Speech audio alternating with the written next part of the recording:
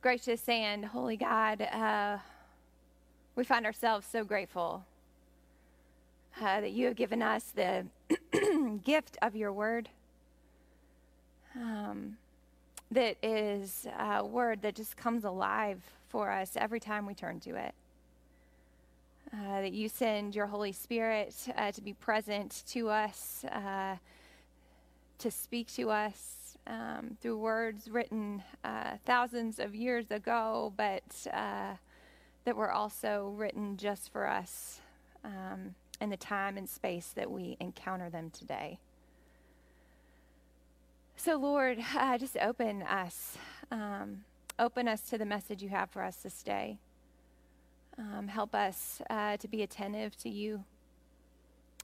Help us to just turn our attention and focus as we listen to your Spirit's leadings this day. It's in your name we ask these things. Amen.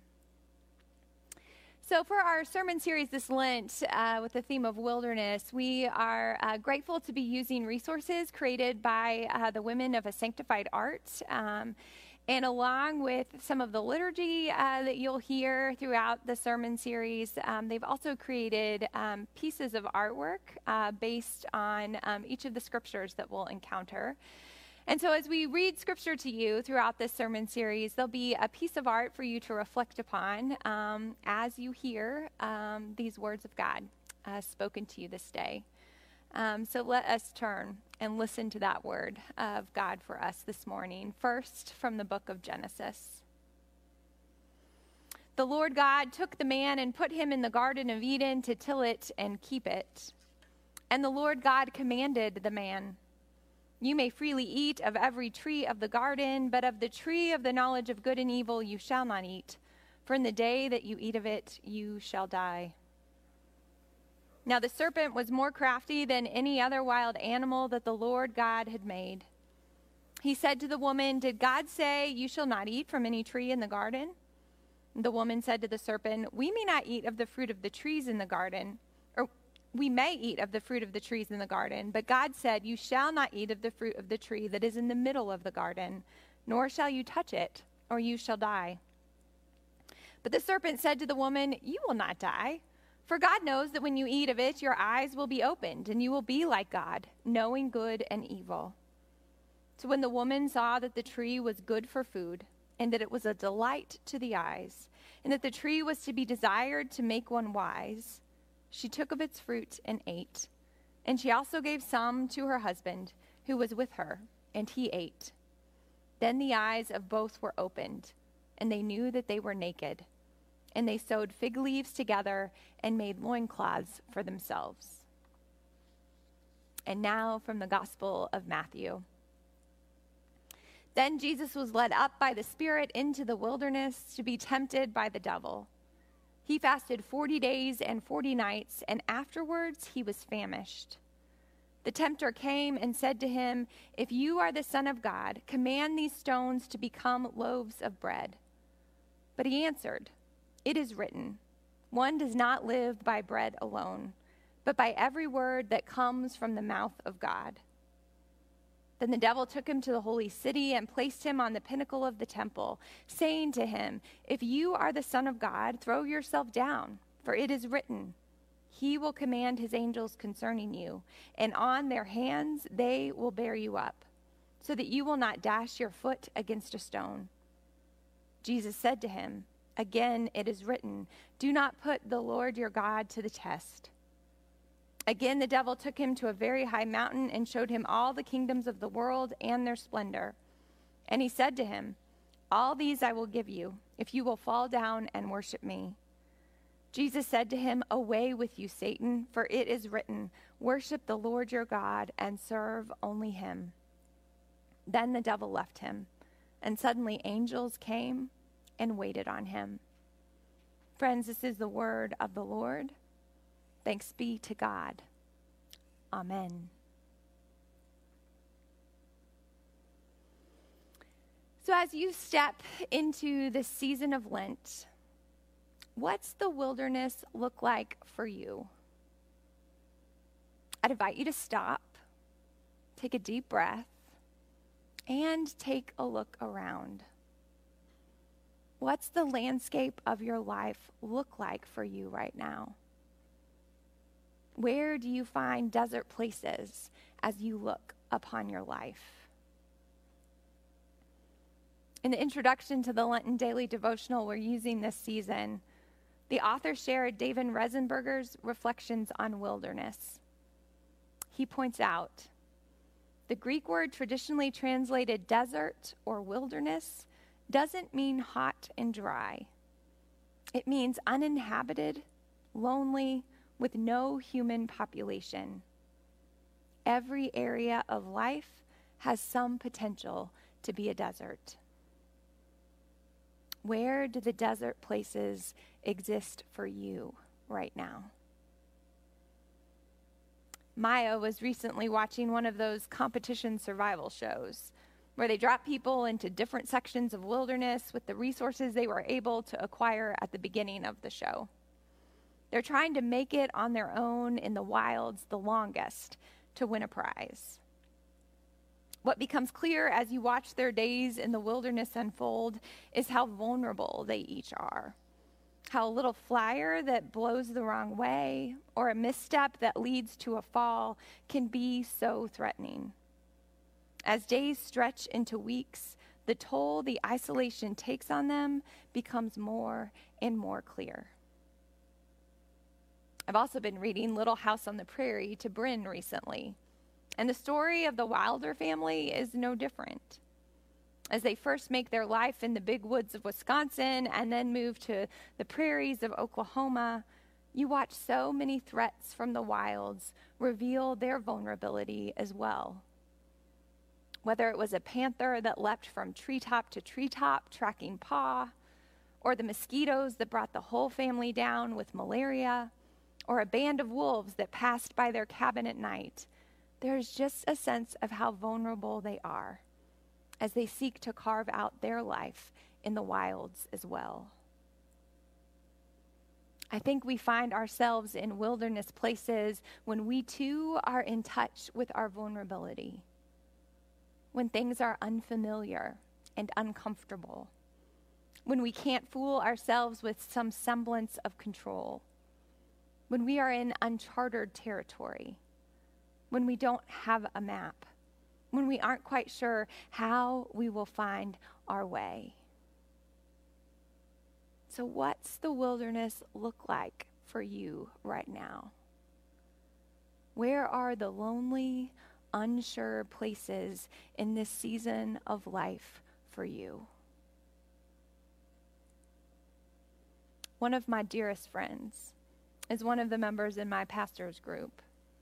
She's just a few years younger than me, is the head pastor of her church, while her husband is the head chaplain of a large hospital system, and they have 2 young children whom they adore. It was last summer, after getting some routine blood work, that her husband learned his liver enzymes were high and was sent for more testing. As soon as they received them, those initial test results placed them smack dab in the middle of wilderness territory. As there were so many unknowns, and as they realized what the possible causes of those elevated levels were, there was also so much at stake. As I've journeyed with my dear friend ever since, I've watched her and her husband navigate wilderness terrain. There have been ultrasounds and MRIs and one tentative diagnosis and then another. What became clear fairly quickly was that her husband had a large tumor in the left lobe of his liver. While lots of signs pointed to the tumor being benign, the doctors spent weeks trying to determine what type of tumor it was and what course of action they should take as a result. One diagnosis meant that the tumor should stay right where it was, that it would risk more harm removing it than doing nothing. The alternate diagnosis meant the tumor needed to come out because it was at risk of becoming malignant or even rupturing, which because of its size would be an event he would not likely survive. The doctors went back and forth, consulted with colleagues, took his tumor to tumor review boards for others to weigh in, but eventually the decision was left to my friend and her husband. After presenting them with everything they knew, the percentages of risk for each course of action, they were left to decide which one to take. David Rensberger goes on to name this about the wilderness. The truth is that we must simply learn to live in the desert, must try to remain oriented toward God as we go on through the misery. The divine presence is not the way out of the desert. It is the way through the desert. Remain attentive to God. Stay utterly dependent on God. This is the lesson of the desert. Sometimes, like Eve, we create our own wilderness conditions. Rather than trusting God and relying on God's gift to see us through, something tempts us to go our own way, to turn our backs on the proverbial gardens of Eden in this life. Eve and Adam with her are trying to gain control of their existence, to have power over it, rather than to trust and rely on their God. In the end, they find themselves in the wilds of the world outside the garden, getting exactly what they wanted. To be able to live life on their own terms and by their own power. And at the same time, recognizing the consequences of that choice. Other times, we are thrown into the wilderness by events outside of ourselves, blood work that comes back off, news that our company has been sold, discovering someone we trust has betrayed us. So often when we find ourselves in the wilderness, when we feel vulnerable, unsure, our impulse can be to try and take control, to garnish power over the wilds. We see the tempter try to lure Jesus with this human impulse of ours. Jesus has been in the desert for 40 days. His human body would be hungry, tired, exhausted, ready for a break. Each time the devil tempts him, at the root of those temptations is power. The power to turn stone into bread and secure his own provision. The power to command angels and secure his own protection. The power over kingdoms to secure his own position.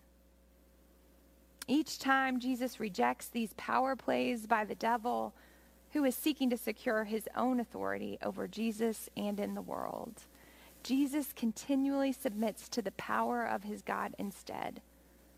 And when the devil finally leaves him as a result, angels come to care for and attend to him. In her article, Into the Wild, Debbie Thomas notes what happens at Jesus' baptism just before he is thrown into the wilderness. At his baptism, Jesus heard the absolute truth about who he was. That was the easy part. The much harder part came in the wilderness, when he had to face down every vicious assault on that truth. When the memory of his Father's voice from heaven faded, and he had to learn how to be God's beloved in a lonely wasteland. Maybe we, like Jesus, need long stints in the wilderness to learn what it really means to be God's beloved. Because the unnerving fact is, we can be beloved and uncomfortable at the same time. We can be beloved and unsafe at the same time. In the wilderness, the love that survives is flinty, not soft, salvific, not sentimental. Learning to trust that love takes time. My friend's husband had surgery on Tuesday of last week. To make that decision, they had to just trust. After taking in all the data they had been given, talking about it, praying over it, listening to their hearts and their guts, they had to just trust that removing the tumor was the right path, even though there was so much that was unknown, so much that was out of their control. The surgeon removed the entire left lobe of his liver to get his grapefruit-sized tumor out. While the pathology report won't come back until later this week, They did an ultrasound of the right lobe of his liver, and it looks perfectly healthy, with no discernible abnormalities. The liver is an organ in the body that regenerates, and the doctors feel confident that his will regrow to its normal size in a matter of months. The surgery went perfectly, and his recovery so far has been good. For a surgery as major as this one, that recovery includes 5 to 7 days in the hospital and another 5 to 7 weeks at home after that. The hospital is about an hour from their house, so my friend rented a hotel room within walking distance of the hospital for the first few days of his stay, while her parents kept their kids at their home. The days at the hospital are long, and they come at the end of an even longer journey marked with so much stress and anxiety. Their time in the wilds is way past the 40-day mark at this point, and there is still so much ahead of them. So my friend is tired and weary, even as she is grateful and relieved. The day before she was preparing to check out of her hotel room, she went up to the valet parking attendant to ask him if she might leave her parked car in their lot until she was ready to leave the area after she had checked out of her room the following day. The attendant looked at her and asked, "Aren't you the one whose husband's in the hospital? Didn't he have surgery this week?" "Yes, that's me," she replied. He looked at her with a knowing smile on his face. "I got you. You don't worry about a thing. I got you." Y'all, we cannot avoid the wilderness. All of our lives will be marked with seasons spent in the desert, time when we are traversing the wilds. Yes, the wilderness will be filled with devils trying to tempt us away from the truth of who we are, the truth of whose we are, God's beloved. They will try to convince us to garnish our own power, depend on ourselves alone as we make our way through the desert. Yet it is not only devils that live in the wilderness. There are angels waiting to care for us there too. Whether they be parking attendants or dear friends or caring nurses or loving parents, God will send angels our way to speak and to provide, to care for us and to lift us up, to remind us we belong to a God who a million ways to Sunday has spoken those powerful words into our lives time and again. I got you. I got you.